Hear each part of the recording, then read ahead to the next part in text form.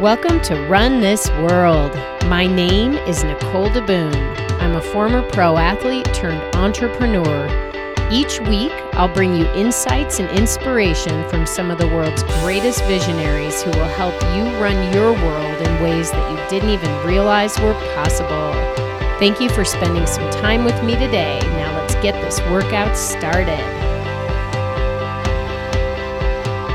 Hey everyone, it is officially 2020. It's on. It's a new year. It's a fresh start. Some people don't buy into that. I totally do. And in fact, I'm feeling incredibly productive because, dun dun dun, I changed the intro. It's no longer a 5K. We can let every episode go as long as it needs to go. And today, oh my gosh, you are in for such a good one. What a great way to start the new year with Mr. Ian Powell. But before we get to him, a couple cool things going on. So through Skirt Sports, we have this really cool community group, a Facebook group called the Women Who Move Challenge. I think I'm going to change the name to just Women Who Move. And in January, we are doing this really cool self-introspection exercise, let's call it, where you are going to take the month to think through all the things in your life that bring you joy, that help you feel alive. And you're going to work through these different things and go through a few exercises, and you're going to end the month with a word or a mantra that's going to help you dictate your year, or at least the next phase of your life or the next few months. And if you're feeling so inclined, you may even make some goals that align with that new word or mantra. Just a cool thing to do. In fact, I recommend doing this kind of exercise every 6 to 12 months because whatever you think you're all about changes from one year to the next. So it's really important for us to take the time to tap into our own selves. That's part of why you do things like listen to awesome podcasts like this one, because you're constantly looking for ways to expand yourself. But how often do you take the things you learn and listen to and really apply them to yourself? So if you're interested in getting in on the action, go over to Facebook and just search the Women Who Move Challenge group, and request to join will get you in there. And you can be public with your posts, or you can just kind of keep it all to yourself and be a little bit of a voyeur. That's okay too sometimes. Another cool thing going on. So Skirt Sports is coming out of this like crazy situation that we were in the last half of last year. We have officially survived into 2020, and we are running our last big, huge, massive sale for a while. The sale will end on January 9th. From the 7th through the 9th, we are offering free shipping with a code. The code is GET-IT. I think that's the code. If it's not the code, just ping me or sign up for Skirt Sports emails, because we'll be emailing you every day, the 7th, 8th, and 9th, to remind you that it's the last 3 days to get absolutely insane deals. We do not sell our products for cost or under cost, and that is what you are going to find these next few days, because we are still trying to clear out as much inventory as we can from the situation we were put into last year. So take advantage of it. There is no harm in doing so. Hey, it'll help us and it'll help you feel great as you go into the new year.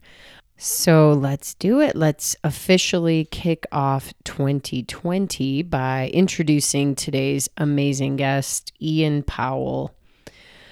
Ian is the founder of a company called Kilter Grips. They make the handholds that you see at any climbing gym. They make those. And I met Ian because we, Skirt Sports, were subletting our big, huge warehouse space in Boulder when we had an issue with our business 4 years ago. So you can see time tends to repeat itself. And it was interesting. We were looking for new tenants. We had over 4 years on our lease. What's really funny is it's only been about a week since we are finally no longer landlords. But Ian came in and checked it out, and I could just tell there was something about him that really stood out, and I wondered, what does this guy really do?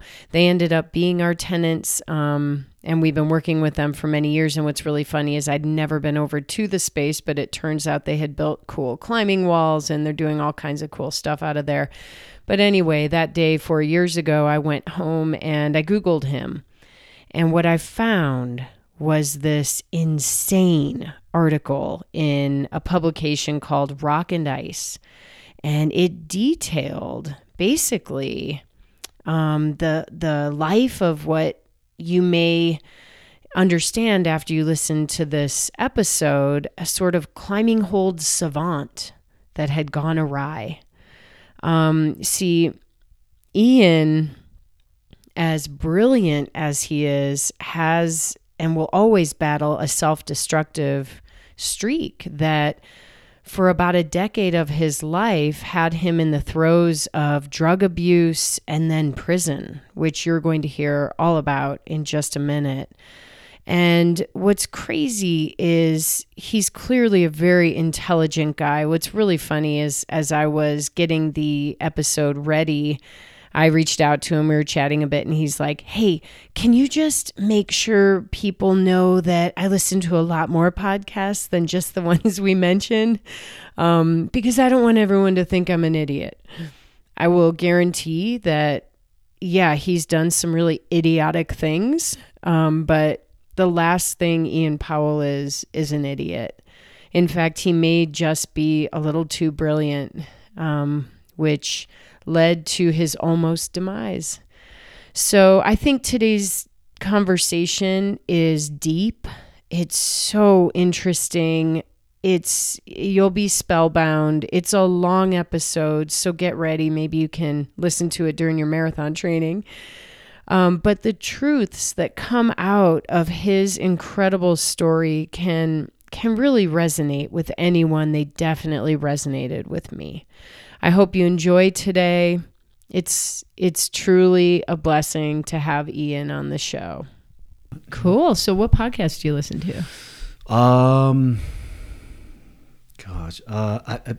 mean, you start with, Terry Gross and Radiolab, of course, right? You start there, and then, look, I'll even listen. I have a weak spot for Adam Carolla, who's way more conservative than I am, but he's an outspoken atheist, and I got hooked into him in Loveline in the 90s, and I'll still listen to his show, and I'm just like, oh, dude, you can't say that. That's not that cool. So that's probably the extent of my right-wing weakness. That's right. Yeah. There's people... or Joe Rogan. Oh yeah. He's. You just can't not listen though. Yeah, sometimes. But I heard. Who did I hear? I listened to him and somebody else the other day, and I swear I lost some IQ points over the hour. Great. God bless him. But it's really funny. I actually knew I wanted to start a podcast before I ever listened to a podcast. Oh yeah, great! Wow. I was just like, this is the medium for me. Right. Like I need to talk to people. Sure. And have some time. Yeah, and we don't need to have a video on us. We can. Yeah, sure, I don't know. Maybe we'll do an outtake today. Sure. We'll see what happens. I'm fine too. Oh, that's so funny. Yeah, no, podcasts it's great. God bless them. Especially like for me because my part of the company is old-fashioned hand carving these shapes. I'm just standing in a studio like whittling wood. Basically, I mean it's foam, but it's not that intellectually challenging at this point, So podcasts are a good thing to do while I'm doing it. I mean, this is okay. We just need to dig right in because you go, they're wood. No, they're not wood. They're foam. Like you are one of the innovators in this industry, and it's this like no one thinks about the hold. No, like, why would you? There's lumps of colored plastic. Yeah, you go to a gym and you're like, I'm gonna climb that wall. Yeah. Well, there's like a whole art form behind the way you climb the wall, right? Yeah, sure. So I think shaping holds. I think route setting for indoor climbing, for artificial climbing, is really interesting, and I think shaping the holds. I think both things are they're unusual pursuits. So these things are really sculptural, but we're also designing sports equipment. And the route setters sit at the crossroads. Route setters, they bring indoor climbing, or they bring outdoor climbing indoors. They interpret climbing. They create climbing. They're the connection between the customers and the climbing gyms, the climbers, and the industry, everyone on our side. Like, the route setters are this really interesting, I just think fascinating kind of crossroads in an unusual position in an industry, a sports industry. So, like, explain this. So are route setters generally people who are climbers? It's like it's in their soul, and they've climbed all kinds of things, indoor, outdoor, whatever. Sure. And then they're like, oh, I want to bring that experience to more people. Yeah. And I mean, this happens with shaping too. Passion and interest and skill level in climbing, there may be an inverse relationship between the talent of the rock climber, the super powerful, great athlete, and their ability to create. There might be a more than not an inverse relationship to that. Oh, interesting. Right. So just talent and interest isn't enough, but or just being interested in climbing, you really have to. I mean, it's a lot of work. The shaping is, like I said, it's just standing there and being kind of in a sculptural studio. Route setting is really physical. I've always thought it must be pretty similar. I don't know much about skiing and snowboarding. I boarded a little bit in the 90s, and that's a blast. But I've always assumed the skiers who lay the lines down a mountain, or people who are laying out skateboard courses, skate parks. That's all pretty similar. That's we're the route setters are the people laying out the sport, the trails for people. So, we were talking before, there's kind of a crisis in this country, and that there's not among our crisis in our little sport. It's not a serious crisis, but in our world's going to end. Yeah. Not enough route setters. Yeah, forgive me for being dramatic. In the sport of indoor climbing around the world and in America, we don't have enough route setters and not enough people. So we need a school to kind of teach these skills. And it's not only hard work hauling these lumps of plastic up the wall and then cranking them down, but a lot of people are still hanging off of ropes when they're doing it. So it's high work. It's anything off the ground like that's dangerous. Oh yeah. So are you a route setter? It's been a long time since I've done it for a paycheck. Everybody at our company is a route setter, has been, or currently is. Even our accountant Griffin. Everyone's been a route setter, so I'm proud of that, because that's really using. I mean, that's who uses our product. I guess we're a funny company in that we don't really sell to the people climbing in the gym. We sell to the gym owners and the route setting teams, and then they turn around and use them for the customers. So we have sort of two levels of customers. Yeah. Okay, so let's talk about this company. Mm-hmm. Okay, we haven't even mentioned the name. Oh, sure. But what's really funny is the way we connected, which was about 4 years ago. Yeah, right. Because our lease is just about up. Yes, we subleased from you. Yeah. Oh my. Oh, and you don't even know, crazy. But our new landlord, our old guy was great. This new guy. Wait, weren't we your landlord? I thought we were your landlord. Yeah. Sorry. Well, the property people of like Tom. Right. Tom was great. Yeah. Mm-hmm. This new guy, not great. Oh no! Are you getting out at the right time? Are you guys done after? We might be. Okay. It's one of these things. I'm just like, forget this. They're still giving us a good rate though. So. Oh, that's cool. Yeah. So what happened is about, like 4 years ago or so, Skirt Sports went through this like major business shift. Yeah. And we changed all kinds of things, and we decided we had to shut down our old warehouse and offices. And so you came into town with a retail location, and your offices are at that, right? Yeah. So great. that's a shift we made, and we moved all our inventory. That's in California. Oh. So that's where all the Yeah, sure. Yeah. I mean, we have a little bit at the store. Sure. But so the funny thing is, then we had this space that had gotten bigger over time. We were Right. knocked down walls. So we had to like resurrect the walls Sure. and find tenants to move into them. And I remember meeting you guys the first Sure. time you were looking, and I was like, oh my God, how cool. We're going to get another sporty company in here. Yeah, I've often told people, like, if the only company I could think of that's even more boulderific than us as a rock climbing hold company are you guys, right? Totally. Yeah. No, you're right. I mean, we're at the epicenter of these really Yeah. cool sports and things that have become part of who we are. The funny thing is, like, we've been landlords over there for 4 years, Sure. and you guys have been the ideal tenants. Oh, that's nice. That's good. I'll tell Yeah. Jackie. Though or I she'll haven't- hear this. I have zero idea what you've done in there because I've never been back. Well, I mean, one thing, you've seen my speaker stacks, right? I have like 7 or 8 foot tall speakers. I haven't even seen them.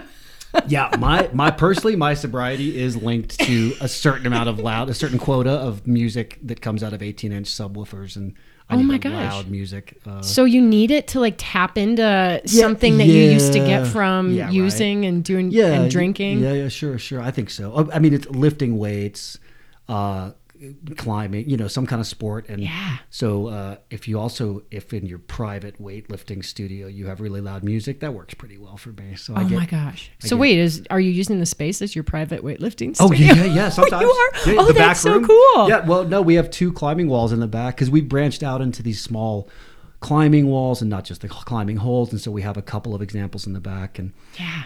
and so even though there's that tiny space in the back, we've actually had most of the strongest boulderers. A good amount of the strongest boulders in the world have visited us and climbed in the back with us. Oh my gosh! Oddly, our accountant Griff is on any given day one of the top 5 boulderers in the world, but he refuses sponsorship. He doesn't do videos and so he's famous. He's your accountant. Yeah. And our junior partner, really, he's a part owner with Jackie and I now. He's great. He's an angel. He's brilliant. But he's gorgeous, 20-something kid, and.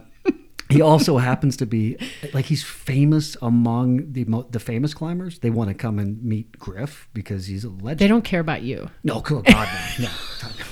He's an absolute legend. He's a beast. So, Oh my Griff, gosh! How does that feel to watch that? Like talent. I don't know. Like, are you just like good for you not taking it to do that or like what is there a part of you that wants to push him to like go make some money at this, go be the best, go if there was money, sure. Yeah, that's I mean, that's a problem. Yeah, I mean, I think the soloist Honnold.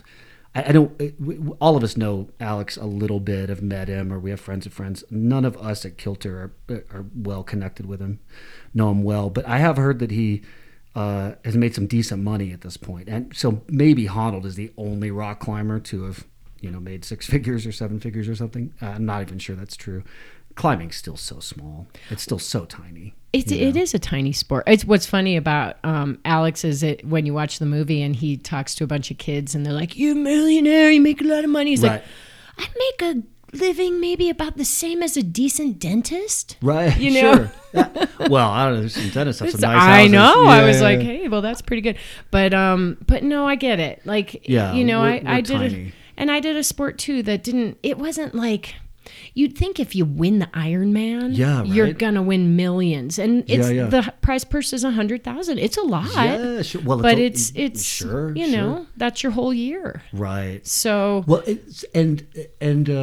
boy, there's so much to talk about. I know. One of the things I've laughed about is I don't actually know because I don't track your sports, but. Aren't you and your husband legends in your sports? Aren't you guys like big deals? Here's what's really funny. Like right behind me, Tim won an award called Legend. Oh, great, see? So Right. he's a legend. So boulders like that? Yeah, I mean they're just Like I said, our junior partner at this goofy little company is one of the strongest boulderers in the world. I used to Amazing. live with Will Gadd, who has a bunch. I think Oh, Will yeah. still has the record on parasailing distance records around the world. amazing. I live with a guy who had first descents, and I moved in with these guys in the '90s. I didn't even know this stuff, and one day they're like, "Oh yeah, I got the world record parasailing thing." Boulders like that. I mean, I So I always think it's think like funny. if you could just stick like a flag on anybody who's been at like the top achiever in the Sure. world and what Sure. they do, you'd see all these flags walking They're around right, on Pearl yeah. Street. Yeah. Isn't that funny? Yeah. Well, you'd have one of them too. because you are definitely a top achiever and overachiever in what you've in one been tiny called to. the tiniest corner of the world. Yeah, sure. But it's called to you, you know. I mean, Sure. and this is where our passions are. So if you denied that, you'd probably still be doing some of the crap you were doing. Yeah, I did. Those It didn't years. work out. Yeah. Well, let's talk. So your company's called Kilter. Yep. Kilter Grips. Yeah, we always call it Kilter. I think officially it's Kilter Grips. Yep. KilterGrips.com, I Yeah, think. yeah. And follow them too, by the way, because you're going to see all kinds of cool stuff on your Instagram and whatnot. Yeah, we grow slowly. So let's talk about how you came to start this company and what you're doing today. So I think we have Sure. to kind of back into that, though. Well, like I said, there's so much to talk about. One of the things I was thinking about when we were talking about Griff, we don't encourage Griff to go do other stuff because he's happy. Griff did one of the hardest climbs in the world in the park last summer. And he did it in a style. There's a certain kind of style. When you climb, you can use something called knee bars where you kind of use your knees a little bit. So Griff kind of did this thing without using his knees and sort of freaked out. A lot of people are like, oh my, no one else could do it like that. So anyway, Griff did this big deal, little goofy rock climb, but a big deal among powerful rock climbers. And then he comes back and somebody asked him that week if he was more excited about this ascent or the new spreadsheet. And he's like, no contest, the new spreadsheet. So that, he's that kid. He's happy.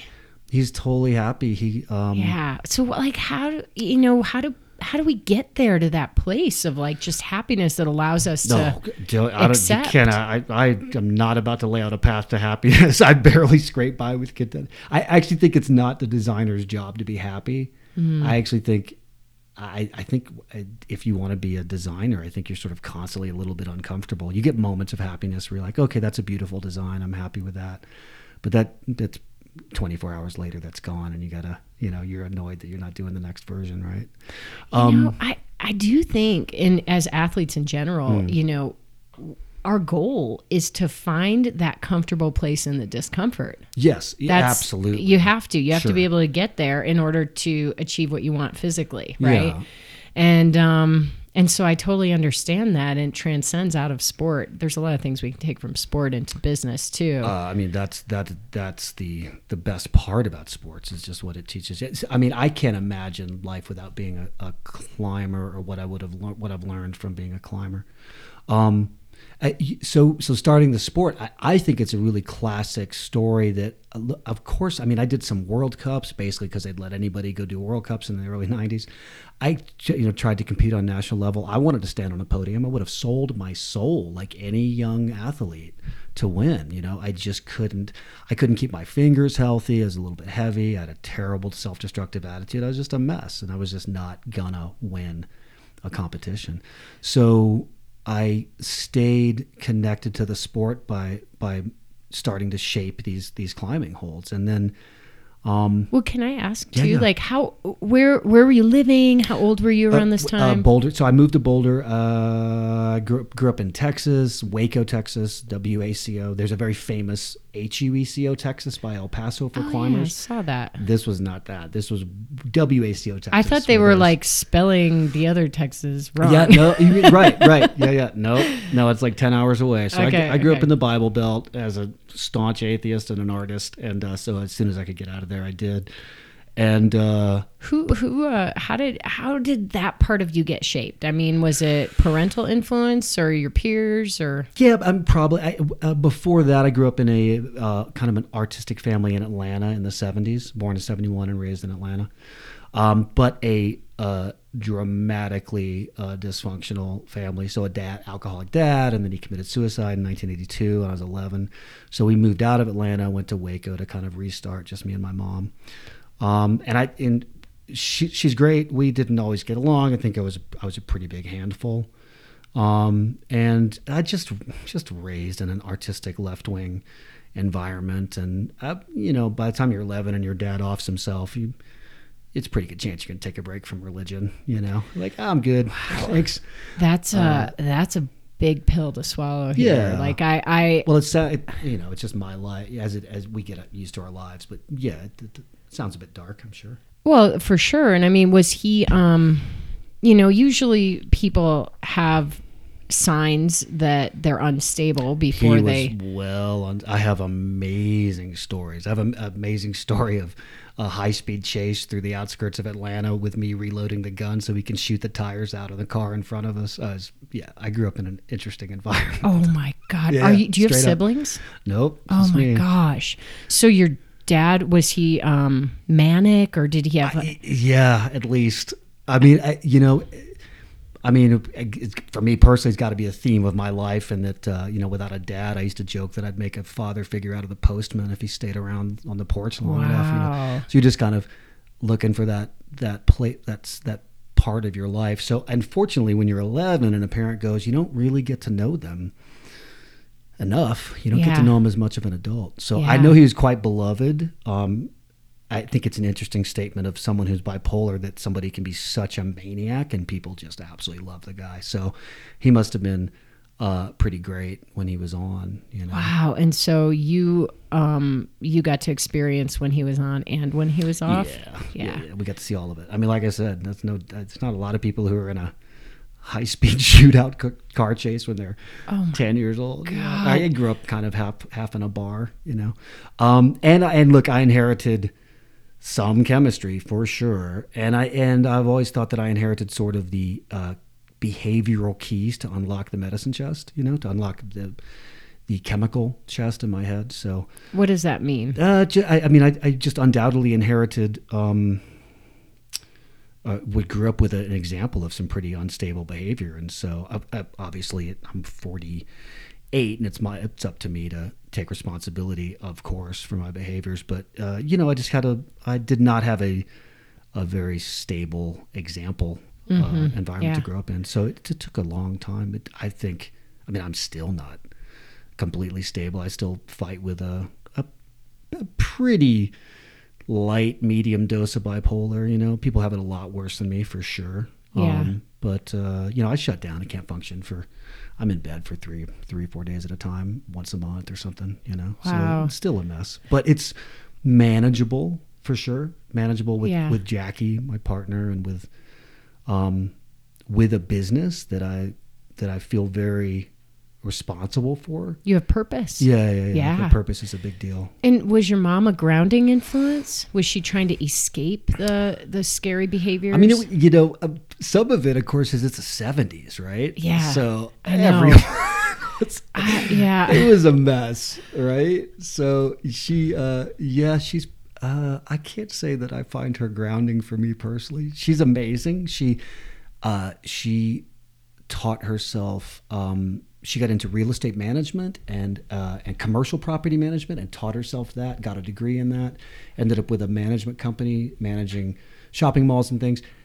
This is the amazing thing. In the Kosovo, when Kosovo was under siege, or Sarajevo was under siege in that war, Fran just quit her company, put it on hiatus, bought a couple of ambulances with some other Catholics and loaded up with food and clothes, and drove up the highway into Sarajevo, which was fully shelled. Like, it was super dangerous, but they put on like white UN helmets and went and delivered food and clothes. Yeah, that's my mom. So she's amazing. So she's got this streak of do-gooding. Yeah. The need, she feels the pull to go help others. Yeah, she's English. I think the whole English family, honestly, they're all there. I have a cousin who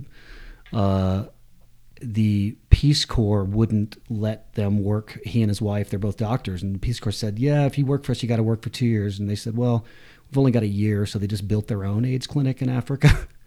Oh my gosh. Like, yeah, okay, we'll do it for a year. We'll just build our own. So, it's just an English tradition, an English family like that. Wow. Okay. Which so I'm very, very lucky to be any kind of part of. Well, this is like also what's kind of interesting is you've mentioned a couple times, like I'm clearly atheist, but then your mom takes you to Waco and she's clearly not atheist. Yeah, I think she's gone in and out. I think she's back into believing. Yeah, God bless her. My grandmother is, I think she's, if there were women allowed in the Catholic Church, she would be in the organization of the Catholic Church. My grandmother would be in it.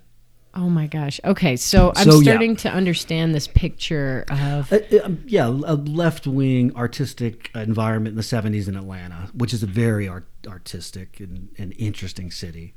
And then so I think that and a a interesting family, so I think that Oh, set yeah. the tone. Absolutely. I mean, and this tragedy and uprooting, and then you start making your way in Texas. And is that when you got into climbing? Yes. I just somehow in like 1984 or 5, I was 13 or 14, and some friends of friends were rappelling, and I'm like, what is rappelling? And, you know, as soon as, I mean, the 80s, nobody rock climbed. The fun part. So, yeah. So I just discovered, and as soon as I figured out people were actually climbing on purpose, oddly, That's a funny way to say it. right. Well, there was a giant boulder in our front yard in Atlanta. I grew up on a boulder, on the side of a slab boulder, and I just was obsessed with climbing. And so, but we just didn't know that people did it. So, Oh, wow, that is so cool. Do you have any photos of that? somewhere I don't have the normal relationship to my family maybe that other people do, so I don't have a lot of family photos. Yeah. I have seen a picture of me stepping off a ladder onto the roof in a diaper. Oh, that's interesting. Also shooting a rifle in a diaper Okay, under that my might arm. be more like the 50s, not the 70s. Yeah. Oh my It's a gosh. weird upbringing. But so basically, like all kids, I climbed like a lot of kids. I climbed everything I could, and then when I figured out it was organized, I fell in love. And I was an artistic kid. I was really known. I really bonded with art. I mean, my self identity was from drawing, and I just don't know life without that. And I was a terrible athlete. I loved soccer and was awful at it. I played for like 10 seasons and I was just terrible. And like by high school, no way they'd let me on a soccer team. So when I found climbing, I was suddenly like, what? It clicked. I'm maybe probably one of the only guys to go to a World Cup from my high school in anything. Wow. So I found climbing, and then finally a sport that I could make a part of my life the way you should with whatever, with some sport, archery, just anything. I think everybody should find some way to express themselves through their body physically. You and I, and a lot of us are obviously attracted to something maybe a little extra hard or painful or whatever that is. But I think it's it's when you truly feel at home. yeah, sure, whatever that is. Yeah, like you go up to a mountain or a wall and you're like, oh, I know exactly what to do. Yeah, You do this and that, and you put your hand there and you put the chalk on and you sure, do it the thing. just clicks with you. Yeah, and other people walk up to that and they're like, "Oh God, I don't even know what this is." Well, his name is Csikszentmihalyi Mihaly. He wrote Flow, The Psychology of the Optimal Experience. It's a book that so many people have read, since I think he wrote it in 1988 or 9. I think he coined the phrase, the term flow, which is really, it's basically just explaining to Westerners a Zen state, but a Zen state through activity, through doing something. So in that book, Flow, climbers all read it in like 1990 because they actually mentioned us. So he interviewed tennis players. He interviewed, I think, Lynn Hill, who's one of the most famous American climbers ever and lives in Boulder. I think Lynn is in the book. He interviewed typists, lawyers, dishwashers, everybody, basketball players, everybody. For the most part, you could find people that experience flow. And so, which is just that time, in the zone is what people call it. And it's that timeless moment where your focus it's just the right place where you're not overburdened, but you're just ahead of maybe where it's easy for you, right? You've got to push yourself. I've always thought there's a famous Michelangelo quote where he said, somebody asked him about carving, and he said he's just releasing, the shapes are already there. He's just taking the bits of stone that are in the way. He's just removing those. And he talked about finding God in the stone, and I think he was just describing the flow state. So that flow state when you guys are running and when we're climbing, I'm really convinced it's the same feeling. It's just we're just using different alphabets or crafts or whatever you want to say to get there. And I think you found it in climbing. Mm-hmm.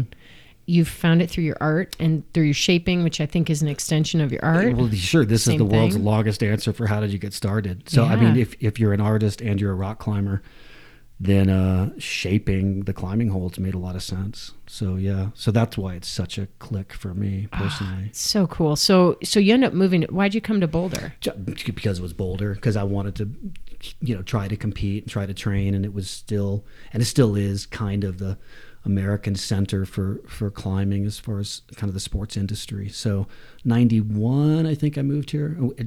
Did some World Cups in Europe and beat around Europe for a season and then came here. Did you finish high school? Yeah, sort of. I mean, I went in cap and gown to a couple of teachers and said, "You don't want to see me next year, right? Like, we have to end this." I got special permission. My God, I had a teacher quit and drive down to Austin, Texas for a summer and lobby these.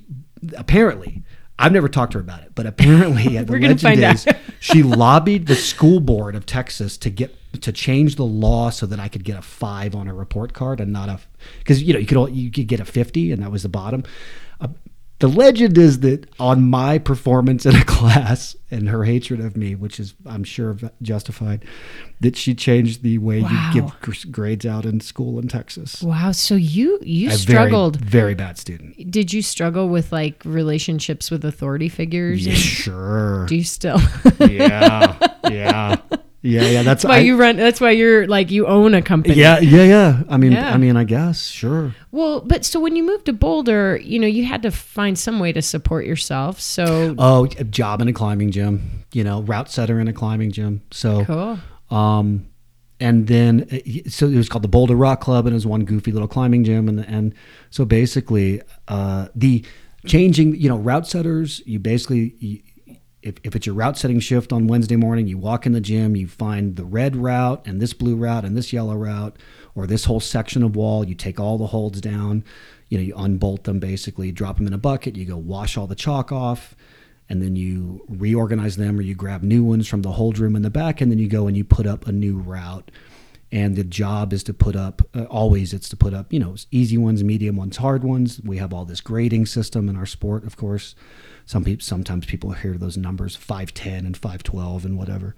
So it's your job to know how hard something is and to set, let's say you set a climb that isn't sort of very easy and then suddenly very hard and then very easy. That's not a good experience for people. Right. So it's your job to sort of set these evenly paced climbing experiences with the gear that we have, which are these lumps of plastic. So that's route setting, and that's what I did. And then someone who later became a very good friend named Chaz Fisher had a company called Boulder Holds, which was at the time there were so few climbing hold companies in 1991. There was, half a dozen, and they had maybe 100 shapes of these different shaped holds, or 150 at each company. That was it. So if you climbed indoors anywhere you went, coast to coast, these goofy little gyms, you climb on exactly the same shapes over and over and over. Oh boy. So I sort of thought, it's funny looking back, I thought all the shapes of climbing holds had been done. There was nothing interesting left to do. Then I got it in my head you could build these 2-part shapes where one part of the hold kind of interacted with another part, these kind of puzzle piece things, and those would be revolutionary. And it turns out they were way too complicated and people were terrified of them. But I went to Straight. It was Boulder Holds, and then he just changed the name of the company to Straight Up right when I got there. So I went to Straight Up, and Chaz basically taught me how to shape normal climbing holds while he let me pursue this way overly complicated design. So he kind of just took you under his wing? Yeah, absolutely, yeah. His story is that I just slept in the parking lot, wouldn't leave for a couple of weeks. He gave me a job. That sounds like me. I don't remember it that way, but that does sound like something I would do. So probably that's what happened. Oh my gosh. I did actually read a little bit about your relationship with him, and he ended up being somewhat of a mentor. Sure. Like I said, father figures everywhere. Yeah. And cool. he's brilliant and very passionate and hardworking, and he's a great guy. Well, and he said, quoted, that he felt that you were really a person who's very good at learning from their mistakes.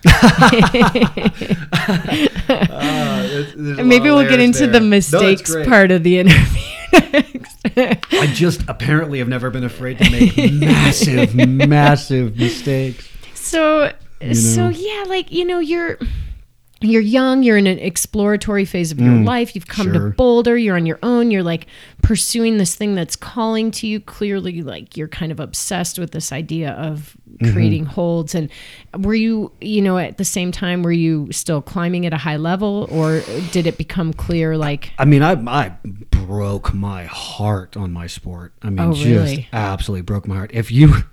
I probably am responsible for ruining the afternoon of several thousand rock climbers between the years 1989 and 1999 at various pieces of rock around the Western United States. You must explain this. Your attitude? My God. I would have these unbelievably childish temper tantrums and throw my shoes in the river and throw chalk bags and jump up and down and scream. And I have a terrible temper, which is barely controlled now at this age. And it was awful.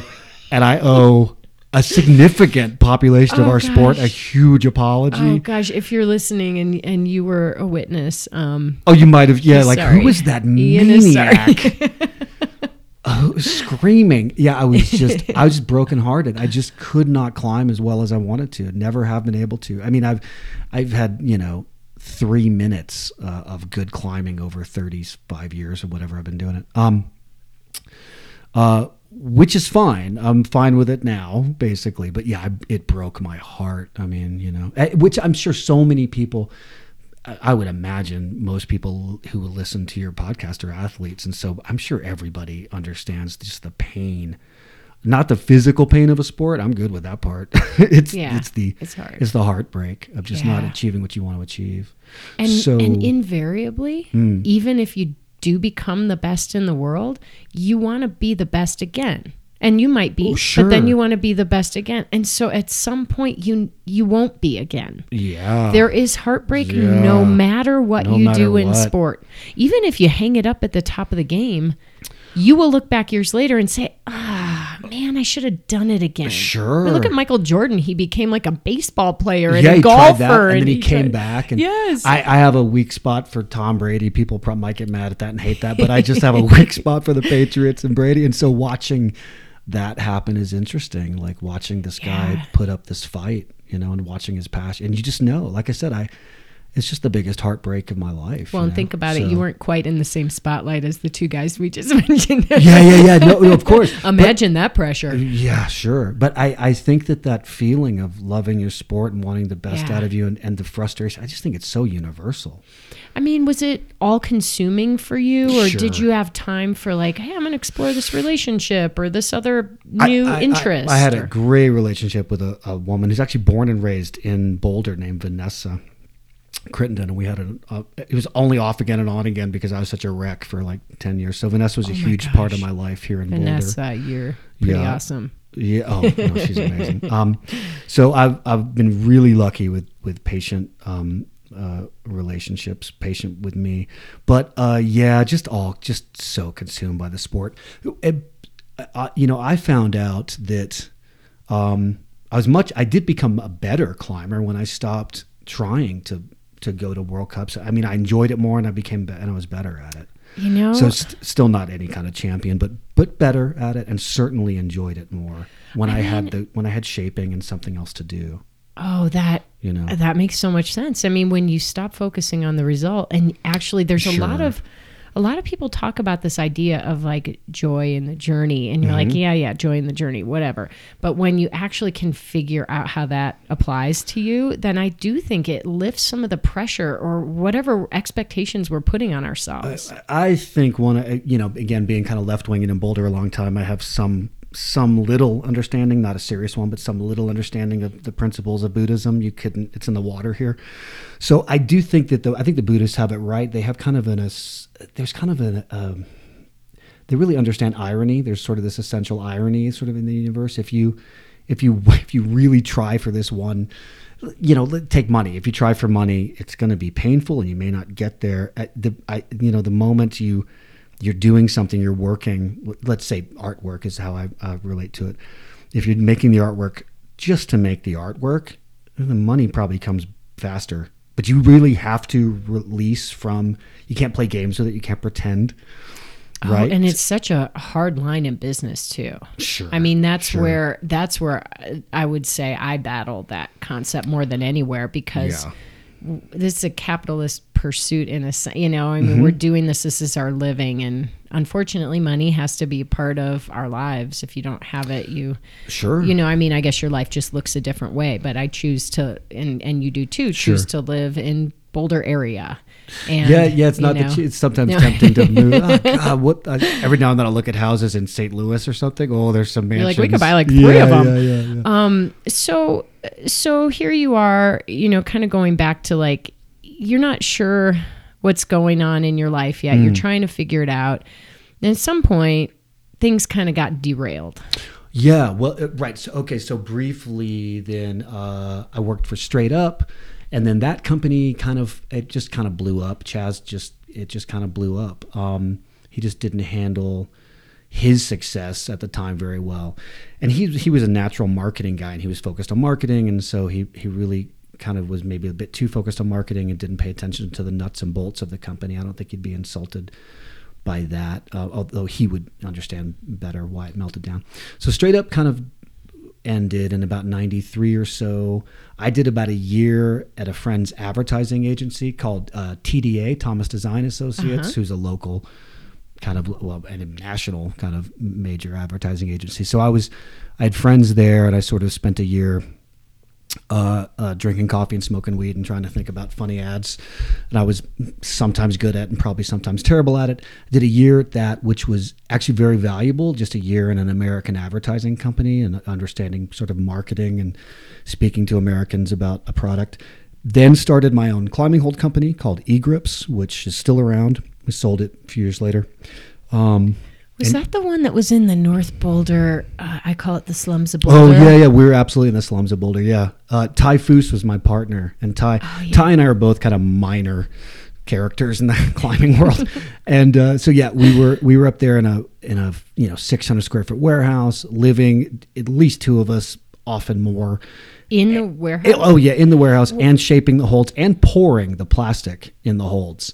So, and what year was this? That was 94, 5, 6, 7, some about like that, kind of maybe a 4 or 5 year run, something like that. I just want to tell you, when Skirt Sports got our first warehouse space, it could have been yours. You were right there. We were in the slums of Boulder. Yeah. For 6 months. So many Boulder businesses. It was like pot wasn't legal here, and every day at 4 we'd be like, "Why does it smell so interesting in here?" Yeah. And right. The motorcycle folks next to us would spill gasoline, and we're like, "We're feeling sick today." And then of course we're behind the strip club, and so the only strip club in Boulder. And we have the short crazy skirts. Boulder even has one. Totally, I know, it's so funny. So Does it still exist? I've heard that it's gone. Okay, I don't know. Well, we don't frequent it now. No. But so I get where you were, and I get that whole, like, it was the cheapest place you could find in the Boulder area. Oh, absolutely. Probably still is. Our space, I can't think of, there's a major bag company, they made like CD cases. They ended up being this huge local company. It wasn't Otterbox is in Fort Collins. No, but so this was not like eBags. This was the '90s version of that. Gosh, they ended up being like a $200 million company up the road. They started in our space in the early '90s. Oh, that's so funny. Yeah, it's great. So you guys are like really living the entrepreneur startup life. And we were just so obsessed with our little climbing holds. We basically just made them for ourselves to climb on. And we were talking about money earlier. Really, it's always just been the drive to make money is really it still is this way. I just want to make more stuff. I just want to do more designs and get to make more toys. And so, to this day, we spend everything we make back on making new lines of holds and new walls and stuff. So we were a couple stoned kids and loved making holds, and we got a pretty good reputation for making a certain style of very, very holds that look like rock, but were much more comfortable. That's a thing in climbing. Climbers outside, we'll cut our hands up and we'll deal with anything outside. It doesn't matter. But if the holds are sharp indoors, well, that's someone's fault. That's a hold shaper did that to you, and they tend to get mad at us. So interesting. We make them comfort. There's a certain level of comfort that's very important. So we, Ty and I worked on that together. We had a great collaborative relationship in that we never clashed, and we worked together on these shapes, and we'd actually be sitting just like this across from each other, shaping these little lumps of plastic, and then we'd switch. We'd spend half an hour and then shape them, and then I'd kind of fix what I thought was wrong with his, and he'd fix mine. Always super positive. We were as close as you could be, and that collaboration, that was a big deal for us, both as us personally as designers. It was nothing but a positive collaboration for years, which made us both get better and better and better and better at this, this goofy little trade.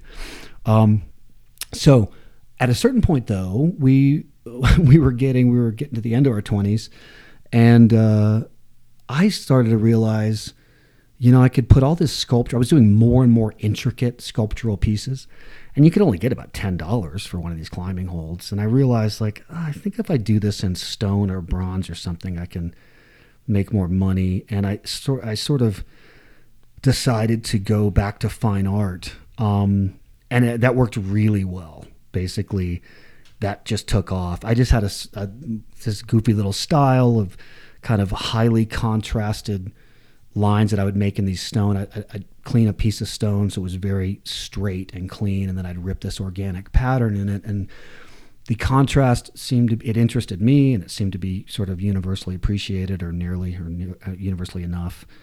And because it was in stone, it seemed like it required a certain price, right? And I mean, again, there's not that many people who want to.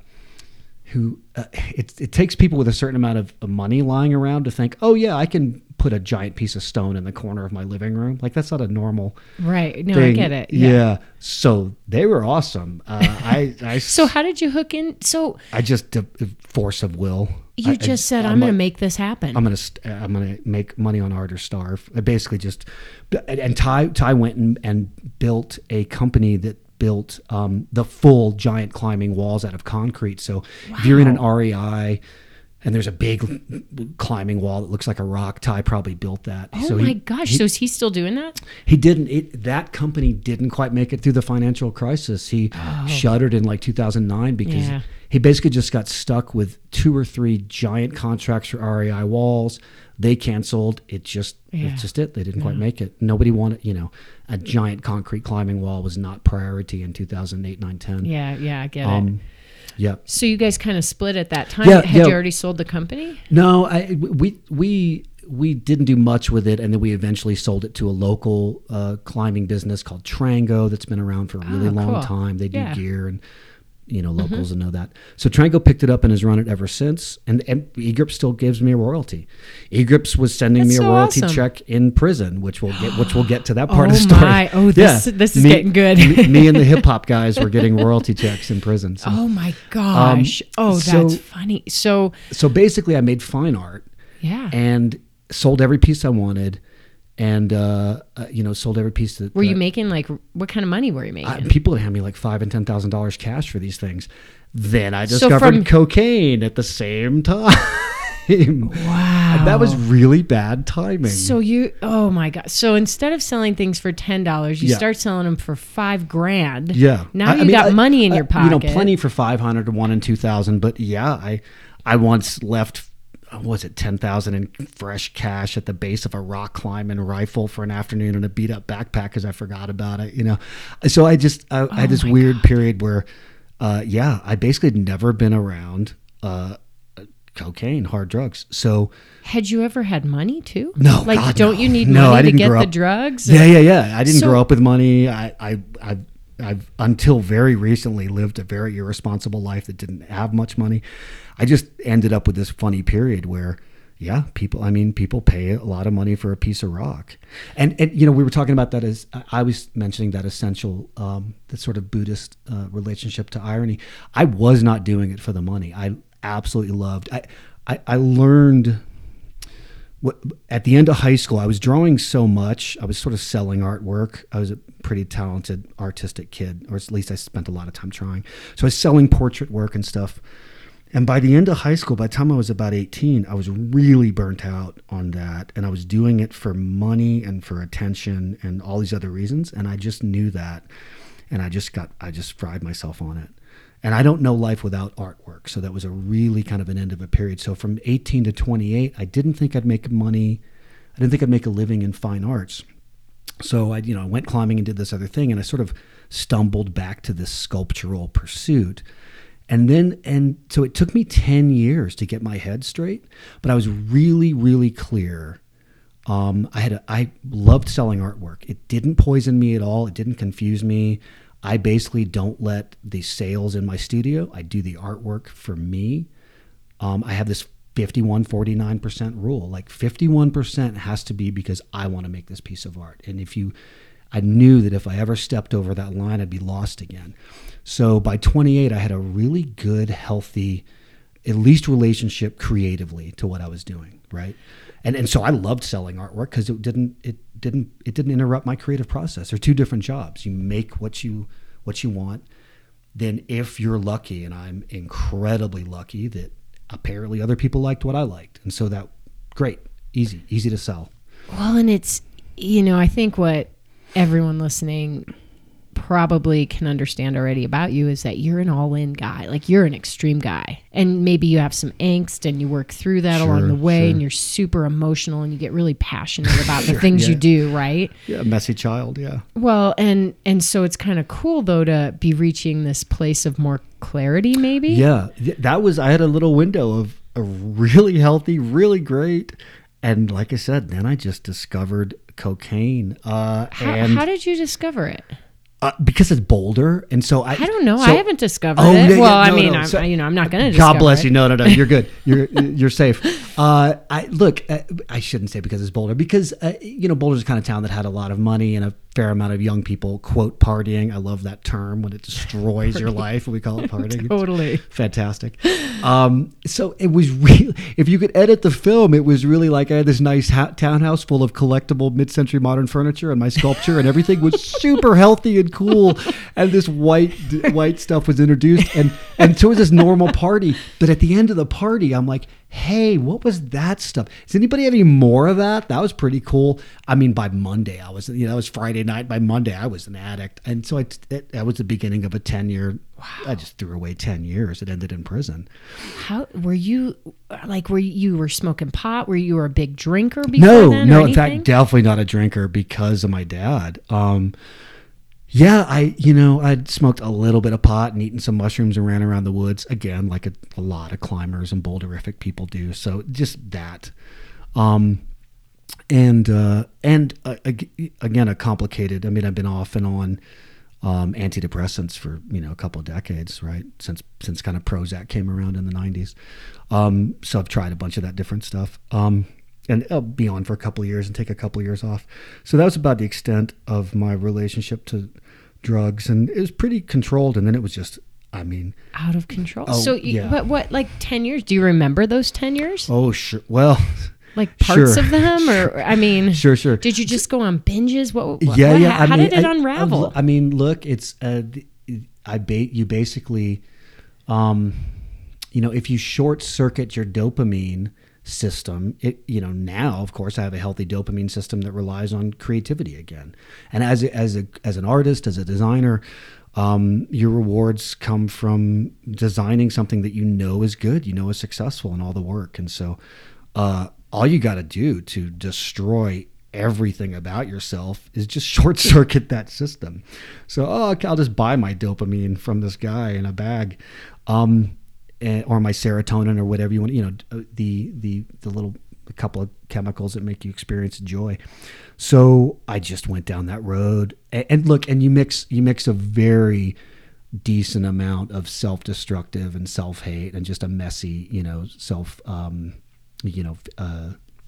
just that self-destruction, self-hate, self-esteem issues is what I'm trying to say. Pour all that over somebody who does not have their footing under them like that, and it's a mess. So and you had money to buy the drugs now. Yeah, well, for a little while, and of course, if you look at the tape, then I stop working, so I have to sell the sculpture that I have, then I have to sell the collectible furniture, then I have to convince people I've given old pieces to, I found a buyer for this sculpture. It's just so sad.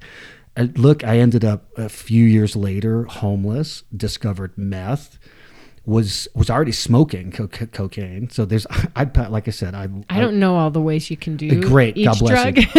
I love massive mistakes, and I tend to completely explore all the mistakes you can make, apparently. So, But as Chaz said, you're good at learning from them. We're going to get there. This one took me a while, but yeah, I certainly embraced them. So yeah, I mean, I just, if you're smoking some version of cocaine, that's even worse for the most part. If you got a needle in your arm, which was next, that's about the end of it. So I ended up, just a couple of years go by, and I basically I left Boulder because I didn't want to share this part of my life with anybody. There's no room for the community that I had here. I didn't want climbers and people to see me. I mean, I was on a pretty serious, I don't know, slow suicide mission. I don't know what it is. It's so out of control. But I knew enough not to want anyone to see me do this. So I went to Denver, and I was homeless on the streets of Denver and a junkie. Like literally, where did you sleep at nights? It is difficult. I've considered writing about it, but it does feel I feel a little bit like a hipster writing a book about drug use at this point. I think it's been done a lot.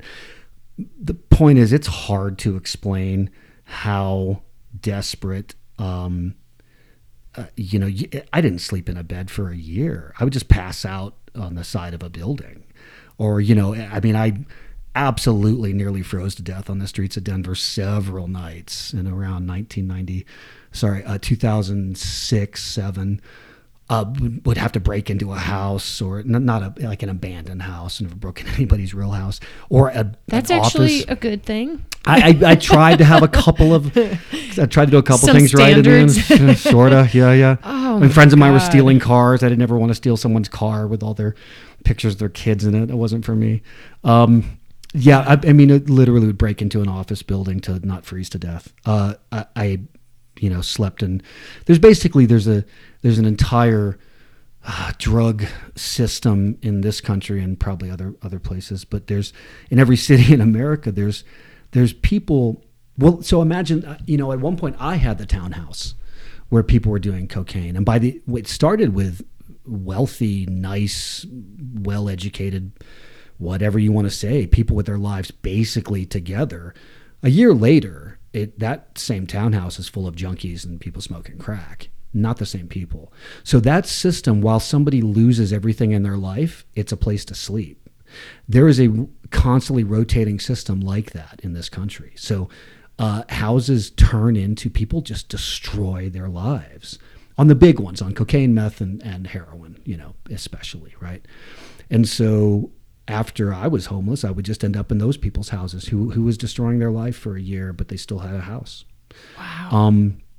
At a certain point, a girlfriend of mine and I, who was also using, I was a meth junkie, right? So you got to get something in your arm several times a day. And then at that point, you don't know anybody with a job. There's only, everybody's a criminal. You have to be a criminal. Nobody can keep a job. Everybody's insane.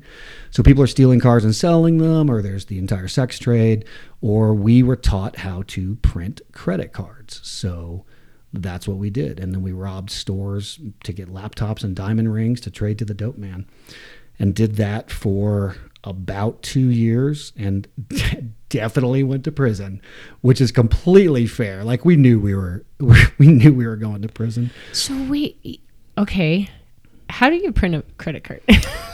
I will, no one listening is, I will say it's gonna take this forward. unbelievably simple. It is shockingly simple. And look, I should say, basically, I was prosecuted with identity theft, which is it's a terrible crime, and it's a real scumbag kind of thing. And so, so were you were like taking people's credit cards or social security numbers or whatever, and getting money. You can dig in dumpsters basically of office buildings and find lists of credit card numbers, and basically people can still do this. And so I do want to be really clear. I laugh. I don't laugh about that part of it. I try to laugh a little bit about how crazy my life was and how out of control I'm obviously not happy that we did that. I still pay some restitution back, and I mean, I'm sure some people, on a credit card bill, if you catch it, you can just dispute it and you don't pay it. I'm sure some people missed it, and I'm sure we really harmed some people, and I can never make up for that. Well, but let me just pause for a minute to say, like, we're obviously not, laughing about that. And sure, yeah, no, of course. And not. I don't want you to feel like I'm making light of anything, but these are harder conversations to have, and I think you just being open about it helps way more people than you ever think, because we all go through tough stuff. So your story is just tougher than many. It's a little wild. I basically think I'm so incredibly lucky to come out the other side of that much. Again, it's impossible to describe how much drugs we were using and what our lives were like. It was insane. How are you like physically fit now? You look like awesome. Like you look like you came straight out of the gym, and you're like robust and healthy, and you're my age. You're in your late 40s. Well, you do lift weights in prison. Okay, so let's talk about prison. How did you get busted? Oh God, we were just completely out of control and idiots. I mean, your IQ, if you don't sleep and you're banging meth or something, I mean, you're an idiot. I mean, our IQs are probably under 100, which is, and live there, which is also, like I said, that's indicative of the fact that the credit card industry is not trying that hard. If people like us could figure this out, credit card industry should probably try a little harder to make this more difficult. Seriously. At one point I thought maybe I could do a catch me if you can kind of thing with my life. Like, look, I got to tell you guys, this is how people are doing this stuff, but they didn't seem that interested. Okay. So, they were like, forget it. You're still getting locked up. Yeah. So, and like I said, you don't know anybody who's not a criminal. So we were doing business with the white boy gangs, with the Sons of Silence and Crips and whoever, and people who said they were gang members and probably weren't. It's just everyone's a mess. Everyone's a liar. And we were bumping up against actually deadly serious people. And so my girlfriend and I would find ourselves it sounds a bit crazy, but in a room where we're probably the only people who didn't kill somebody in the room. Wow. Really, like I said, at the end of society, we were sort of way, way out there. Because not that many, no one else really understood how to do this well, and we did. So we sort of had this, I don't know, rock star status isn't the right term, but people had a criminal respect for us because we could go get laptops and diamond rings. So, but we were around very dangerous people I still wish I'd never met for sure. So we were there. I probably wasn't going to live for another 6 months, certainly not another year. I was just so sick. Like, kidneys were probably shutting down. It was bad. And so, because we were doing business with all these different gang houses and different crack houses and shooting galleries and whatever, they're all being watched. There's indictments. There's federal and state indictments on all these gangs, all these groups. So we were bebopping in and out of these houses. So of course we got cases. So we had cases from, we had the Secret Service because we printed cards from a German and a Canadian account, which is international, and it's credit card, and it's a form of printing U.S. currency. So we had FBI, Secret Service, Colorado Bureau of Investigation, multiple agencies around the Denver area, something like 7 agencies that had open cases on us. So. And you didn't know that because they'd never been picked up? Oh, well, here's a You're funny thing. laughing about this part. I'm laughing about this part because nobody knows this stuff.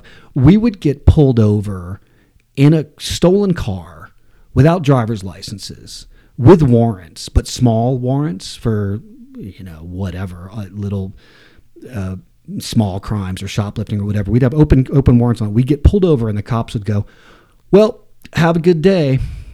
What? Because there's such big cases on you. So the last thing they do is pick you up for all of these. The little stuff. Yeah.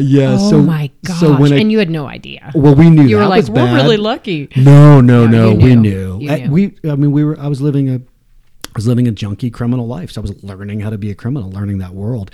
So we knew if a county like Jefferson County, who's pretty into Jefferson County, will arrest a grandmother if she doesn't pay a dog ticket.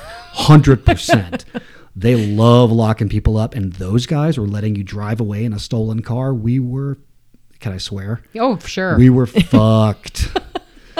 So I knew we were going to prison, and basically I got, people locked up say you get rescued, not arrested, and so that was me. I got rescued.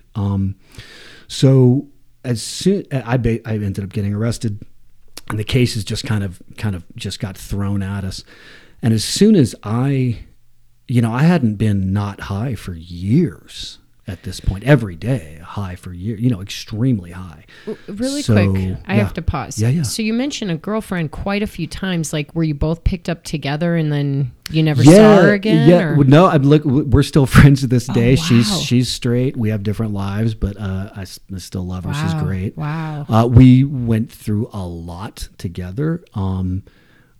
I was looking at 8 to 24 years, and my lawyer came in and said, "You're gonna get 12 or 15 years. Oh, this is a God. serious judge." Oh my God! And that, sure, well, okay. And when was this? This was 2009. Wow. Okay. And I got really lucky. Fran put $1,000 or something down on a great attorney who had just quit the prosecutor's office a year before. So his old golfing buddy was my prosecutor. Your other girlfriend? No, sorry, Fran, my mom. Oh, your mom is Fran. Yeah, okay. Yeah. So basically, I got lucky. I was very contrite, and I, as I said, I learned a lot of things about a criminal life and the legal system, and one of them is, good Lord, there are not a lot of people who are well-spoken, contrite, polite, and well-dressed in the legal system. So I went to court 21 times in multiple counties over a year, and I would watch people come in their Slayer t-shirt and a, fuck the police baseball hat and say, yeah, no to the judge. And I was absolutely like, yes, sir, no, sir. And I am terribly sorry I did this. And absolutely, I want to make this right, and I'll pay back whatever needs to be paid back. Basically, after about 10 days of being arrested, I sobered up enough that I could read a book and then do some pull-ups, and I loved it. I just love I could not get the needle out of my arm. So unfortunately, that's one of my big regrets is I don't know how to counsel anybody else how to actually stop. I have a really great relationship with sobriety now, and I embraced it when I got a shot at it. But I never, to this day, I'm not the one who chose to stop. I just couldn't seem to do it. And you were like, I've heard that prison is not necessarily a place people can stay clean. No, you definitely have the option to keep getting high on pills, and it's a lot of work. Although, to be fair, being a junkie and a criminal is the most work I've ever done in my life. It's an insane amount of work. Wow.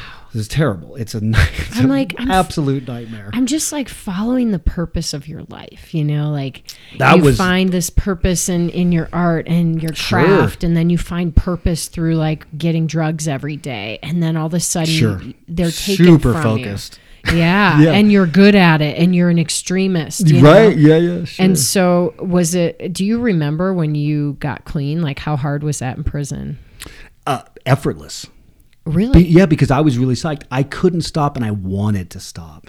And I've actually, one of the little bits of insight from my world of understanding addicts and being friends with addicts, the people I know that have stayed clean, that got clean. And I noticed this even back when people were dropping out of the scene and they never came back. The ones who hated it for a year or more. I mean, again, we were surrounded by people we were all sticking needles in our arm multiple times a day.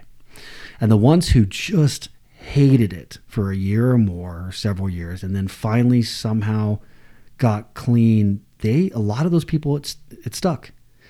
Because, on addiction, there's the disease model. This is my relationship to that way of understanding it. My mom had cancer, and plenty of people. We lost a good friend at Kilter a few years ago. For me, I could never in this life claim that what I did to myself and acting like an absolute 2-year-old as an adult could be labeled as a disease. For me, what I do believe is that the reason why people reach for that word is because you feel so out of control, right? It feels and that loop of self-hate, like, I can't believe I'm still doing this. What am I doing? How can I still be doing this? And frankly, I this is a suicide level of self-hate. What is something that's going to make this pain stop? Oh, I know.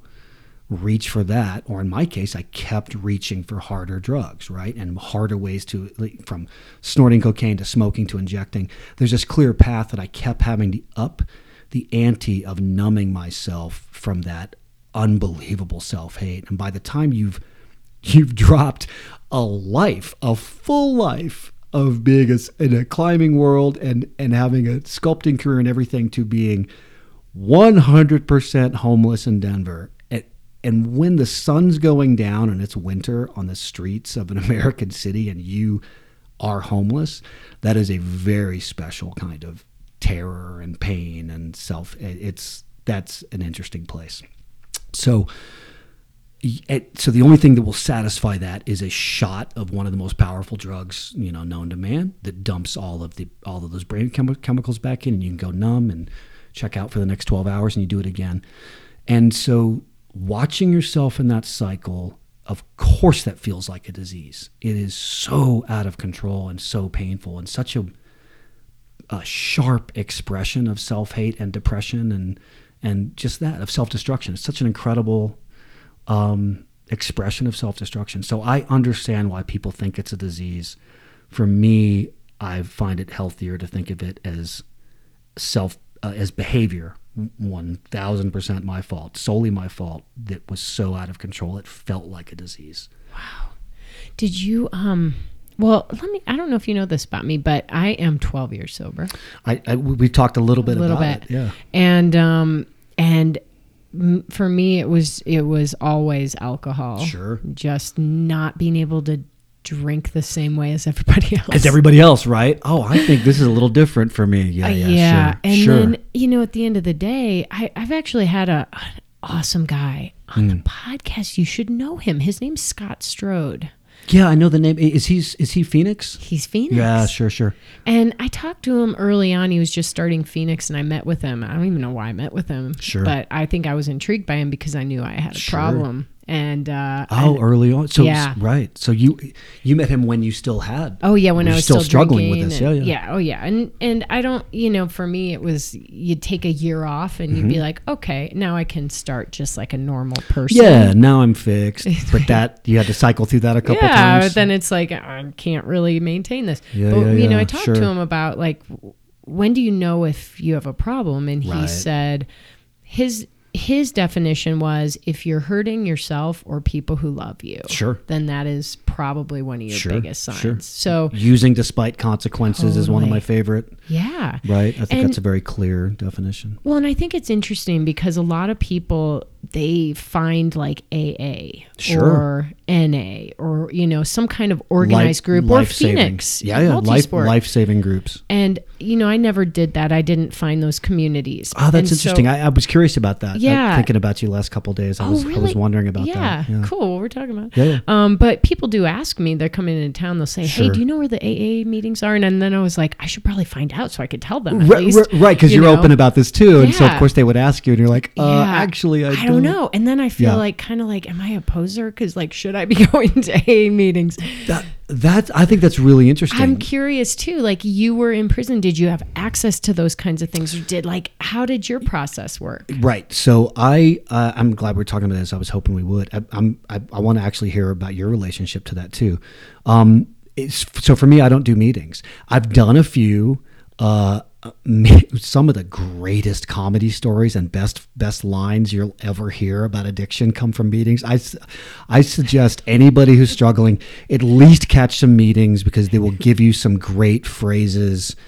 There's anybody who has any relationship to them. I've heard some of these phrases, but one of them is, meetings will ruin drinking for you. Once you have that knowledge, it'll just kind of ruin it for you. I mean, wasn't that the point? Yeah.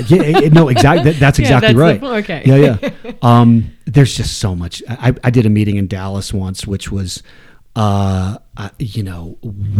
Dallas socialite, wife, couple of lawyers, pretty clearly a pimp and hooker, but in a relationship, sort of just the most colorful group. It was awesome. So I've done some meetings. For me, it does not click with me. For me, the way I think about it is I'm back to work, and I built this company and with partners, and I think of it as I keep my life filled up with doing this other thing, with this other project. And I guess that sounds like your solution too. We have these companies and we keep ourselves filled up with this. And so for me, if I keep it filled up with this positive spiral, there is no room for the negative one. And that's how I deal with it. One of my using buddies, one of my guys right there with me, and we have some hilarious stories that I don't think I can tell, but maybe one day. He's a really successful real estate guy with his own company now, and we were again so fucked on the street, homeless. And he does meetings. He's been sober a few years ahead of me. He got out and was kind of begging me to get out, and I just couldn't listen. We still communicate all the time. I'm so proud of him, and meetings are a big part of his life. Yeah, and he is. Again, very successful. It's so great to see someone who was. We were so far out of the bounds of normal society. We were such trash. We just destroyed our lives, and he's great. And so, wow. And he does it through meetings, and I don't. He's more successful than me. Oh. He is. But he's got a couple years. Comparing? He's got a couple years. Yeah, but what's success anyway? But no, I get it. Like, I do think there's also kind of almost like this sorority, fraternity, brotherhood, sisterhood thing. Sure. It's definitely a community, and I have your back kind of absolutely mentality. It works for them. Yeah, I mean, I definitely didn't. I've never actually been to a meeting. Oh, yeah, not at all. No. So you missed some of the comedy lines. I did. I should probably go. But hey, I may have to go sometime. I may find, like you just mentioned, as long as you keep yourself filled with these positive things, but shit happens. Like, you don't know. Tomorrow something could happen to Jackie or your body or your company or the things that are keeping you positive. Well, I think we must both share a very strong, deep grain of humbleness, right? Because we both watched ourselves try to quit and backslide. So we've watched ourselves do this thing that we didn't really want to do. And I can't, I cannot forget that about myself. There's a real monster of out of control childishness that scares me. So I think that keeps you humble, knowing that as I said, we watched ourselves make these mistakes and we knew better. And so and for me personally, coming through prison.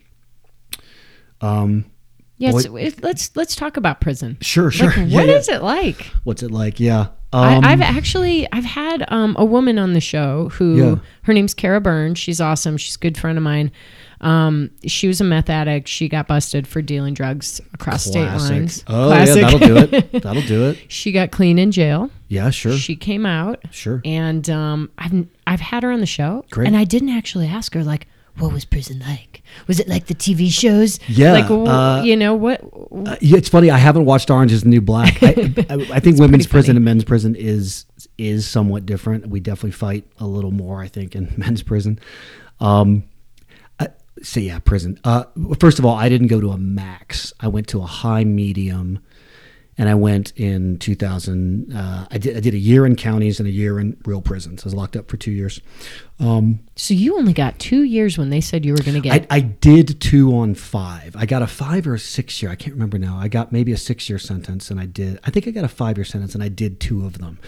Because it's not, if you do federal, maybe Kara had federal if she crossed state lines. So if she did Fed time, she would have done 85% of her time or something like that. You do a lot of it. The feds don't play around, but the state lets you do about half of it. Okay. And then if you're within something like 9 months at the end of your sentence, they can kick you to a halfway house. So you kind of add that up. So instead of doing, 3 years on 6, it basically came out to doing about 2. And I went to a high medium, which is real prison, but not the scariest place. I've got some good friends. I have one friend who just he's back in. He cannot seem to stay clean. He just loves that crack rock. He's a brilliant guy, and it's really sad and wild to watch somebody who he still can't get a handle of it. So he's back in, and he goes to the real. He goes to Sterling, and he goes to some pretty heavy units, and he has to fight a lot. And prison is I've used so many different analogies and ways to think about it. There's a climb at the edge of Boulder called the Third Flatiron, right? I mean, everybody in Boulder looks up at these rocks. Yeah. Well, the Flatirons are actually pretty big. The Third Flatiron is actually about 1,000 feet. It's kicked back pretty substantially. So it's climbing, but we call it slab climbing. So it's a lot of people could do it. So many healthy people could run up it. If you're not used to climbing, you'd want to put a rope on. But a lot of climbers will kind of run up it without a rope. And it's not so bad.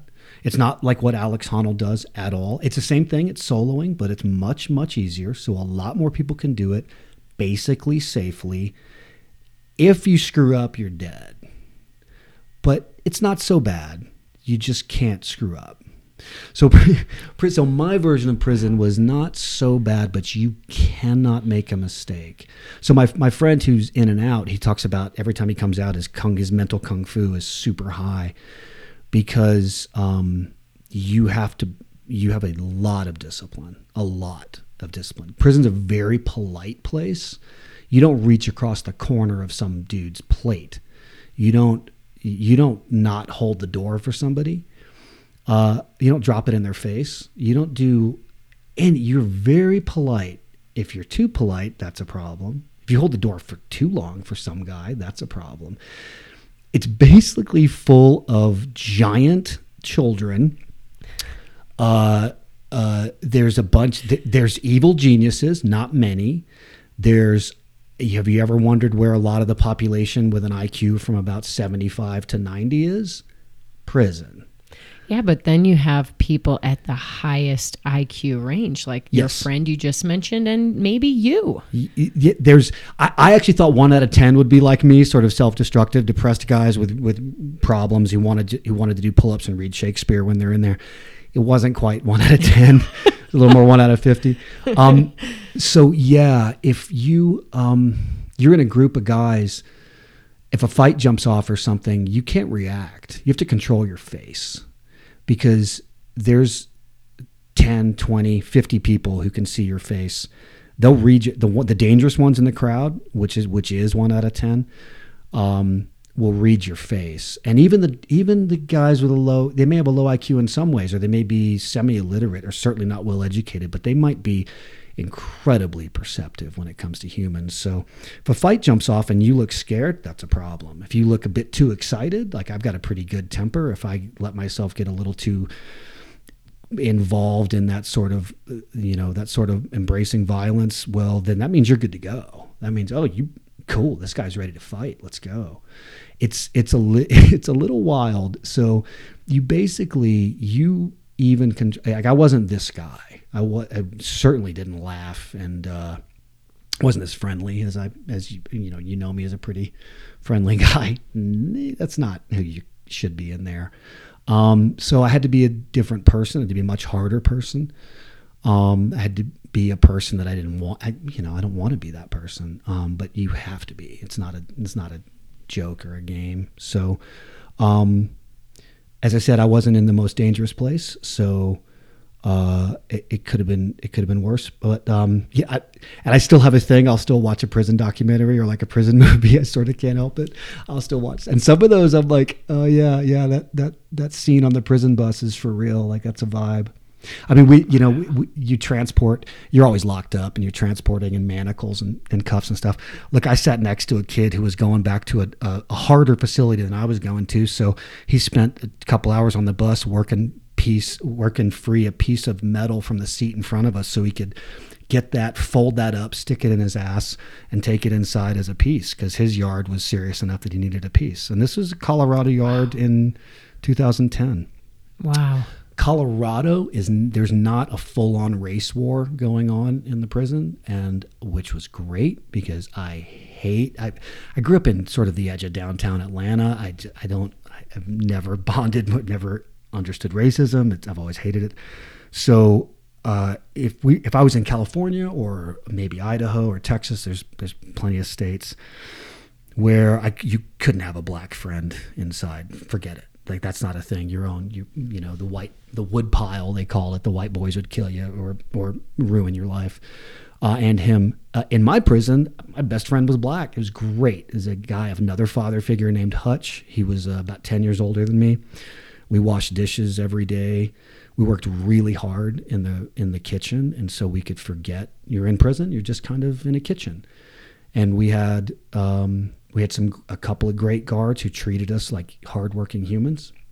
There's a lot of guards who don't treat you like a human, and that's rough, but you deal with that and you learn who those guys are. We had a couple of people that were just normal. We worked our ass off, and then we lifted weights hard on the pile. Hutch he died a couple years ago, which breaks my heart still.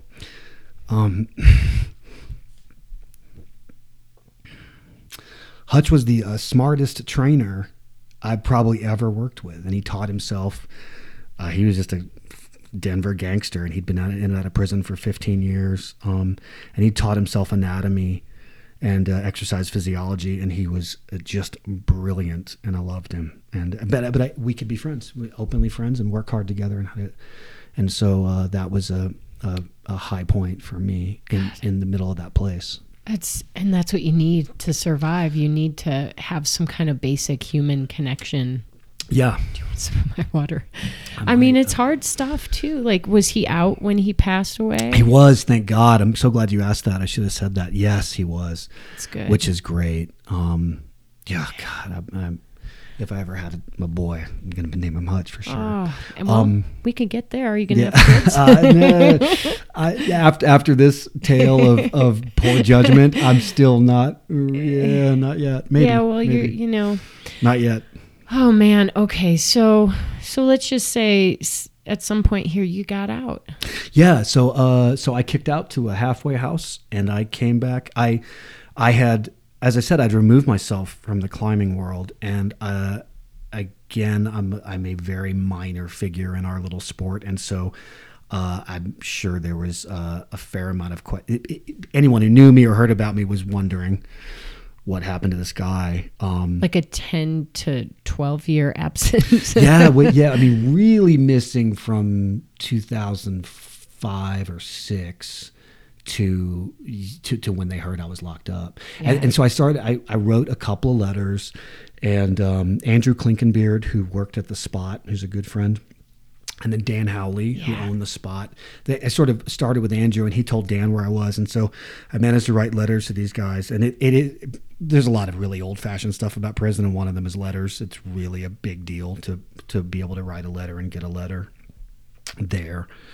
And so I wrote letters to those guys, and a local kind of climbing legend named Peter Beal came and visited me and before I went to the real prison, I was in Jeffco, and he came and visited me. He wanted to see how I was doing, if I was really sober.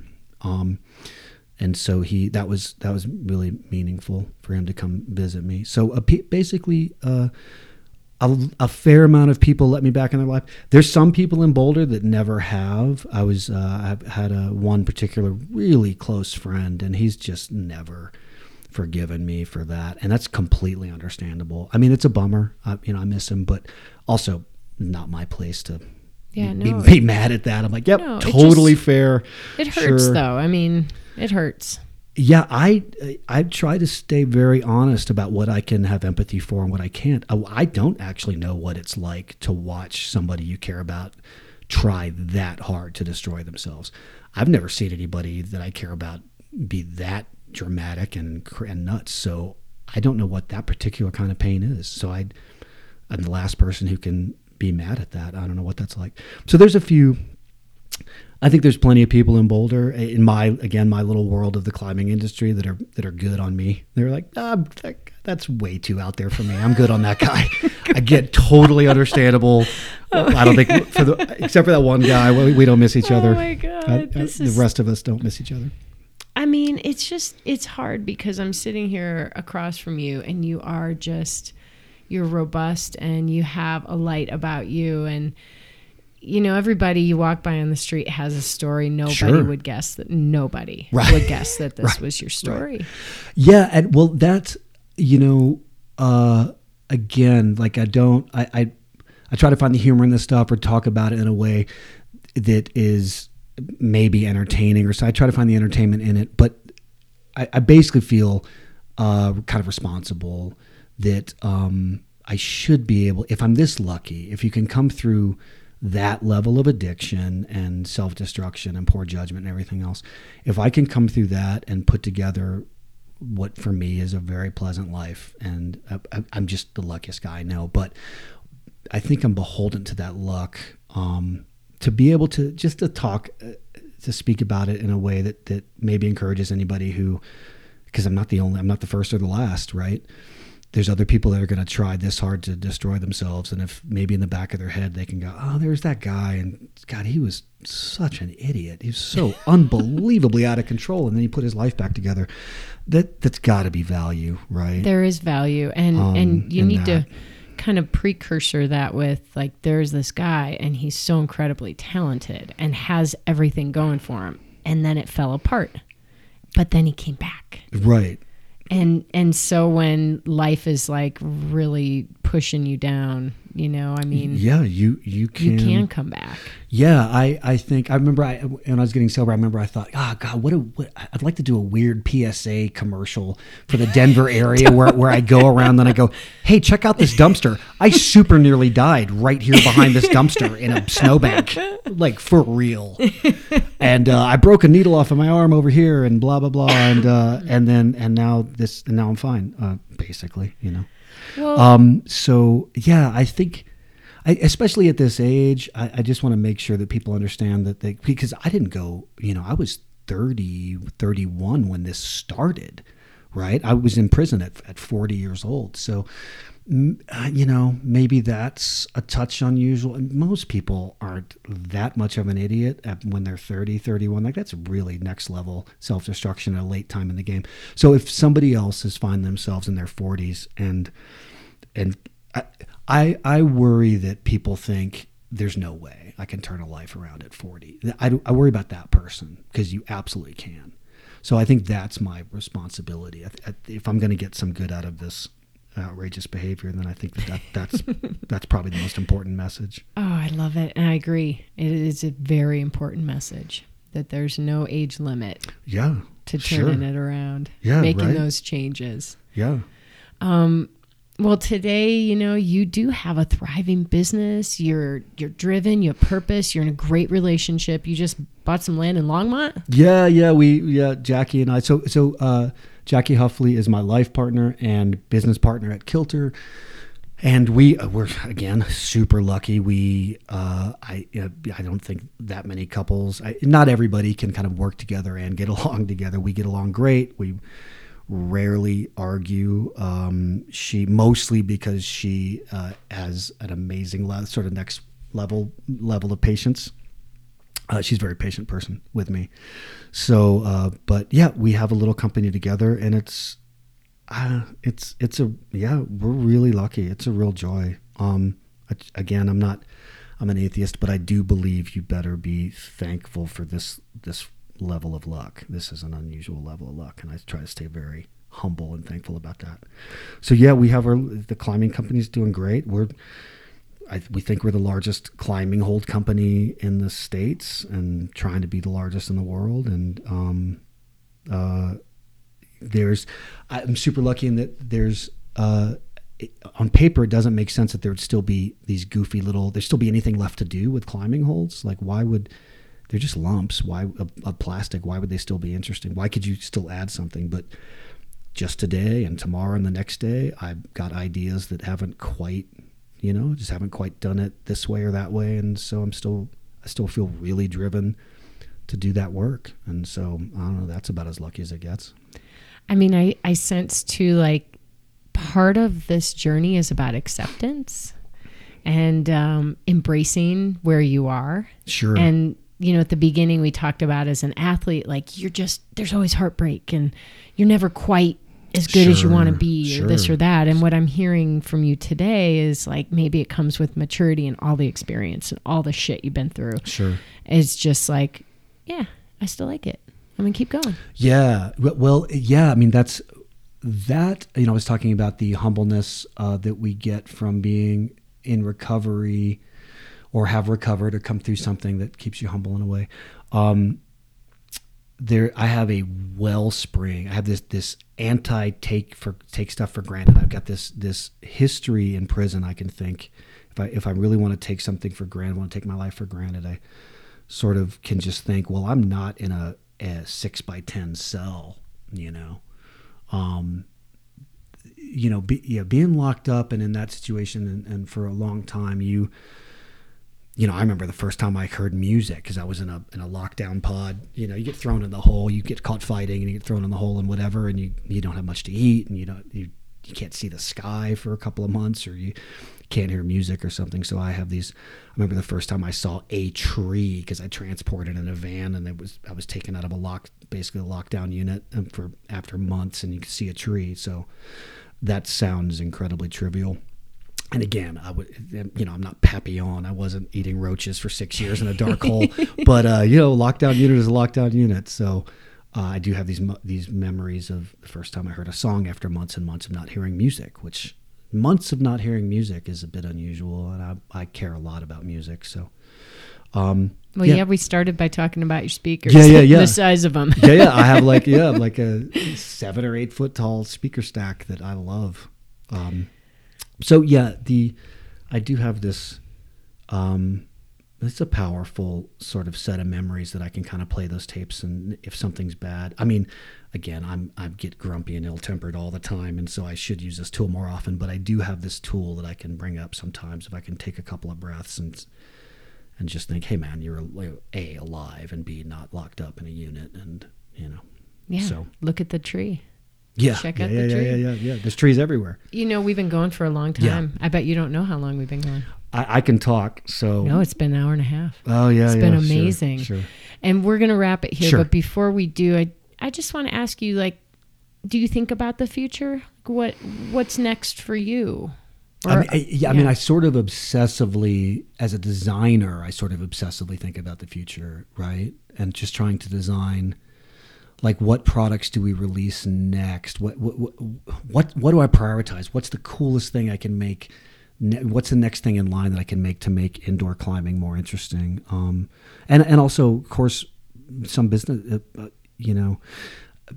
designing a business, designing a piece of art, it's all the same stuff. If you're creating something, I swear it is it's the same state. You're pulling from the same parts of your brain. If you're just in charge of a division of a company, but you have creative license to control that division, it's the same thing as, it's from the same place as running your own company. They're just slightly different. So, yes, I think about the future and what we should do next with the company. Where do we expand? What do we focus on? In that way, I think about the future a lot.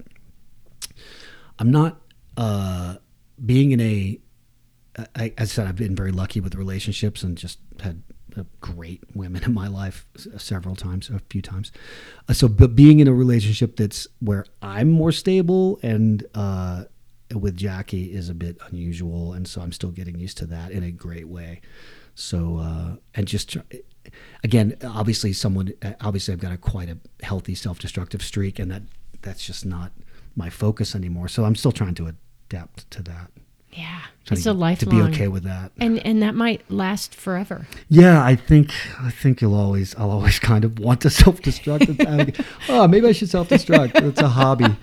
I just don't embrace it, and Jackie keeps me in line, and so that, in thinking about the future, I'm sort of like, wow, that's kind of wild. Like, you could be happy for a few years in a row. Well, and I just want to say too, like, you've mentioned a few times that you've felt like you've been lucky in relationships and stuff. Lucky. But I honestly, I don't necessarily think that would be luck. I think there's something about you that people see, and that they see there's good, and they want to be there for you, and they want to help you, and maybe they're your partner in crime, and right.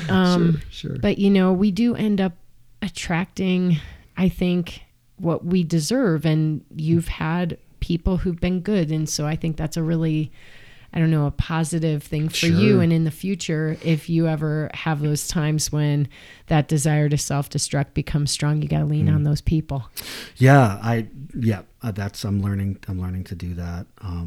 Yeah. That's awesome. Yep. Well, thank you so much. I've got a bunch of stuff I want to ask you. They'll turn the mics off and I'm going to ask you a bunch of stuff. Oh my gosh, it's so cool. Then we'll reload and go pee and get some more water. Sure. Yeah. Because we're athletes and we got to hydrate. Absolutely. Well, before we officially wrap here, I'm going to ask you the question I ask every guest who comes on the show. And here we go. If you could leave our listeners with one final piece of advice, your best nugget to help them run their worlds in a bigger and better way, what would it be? Oh, Lord.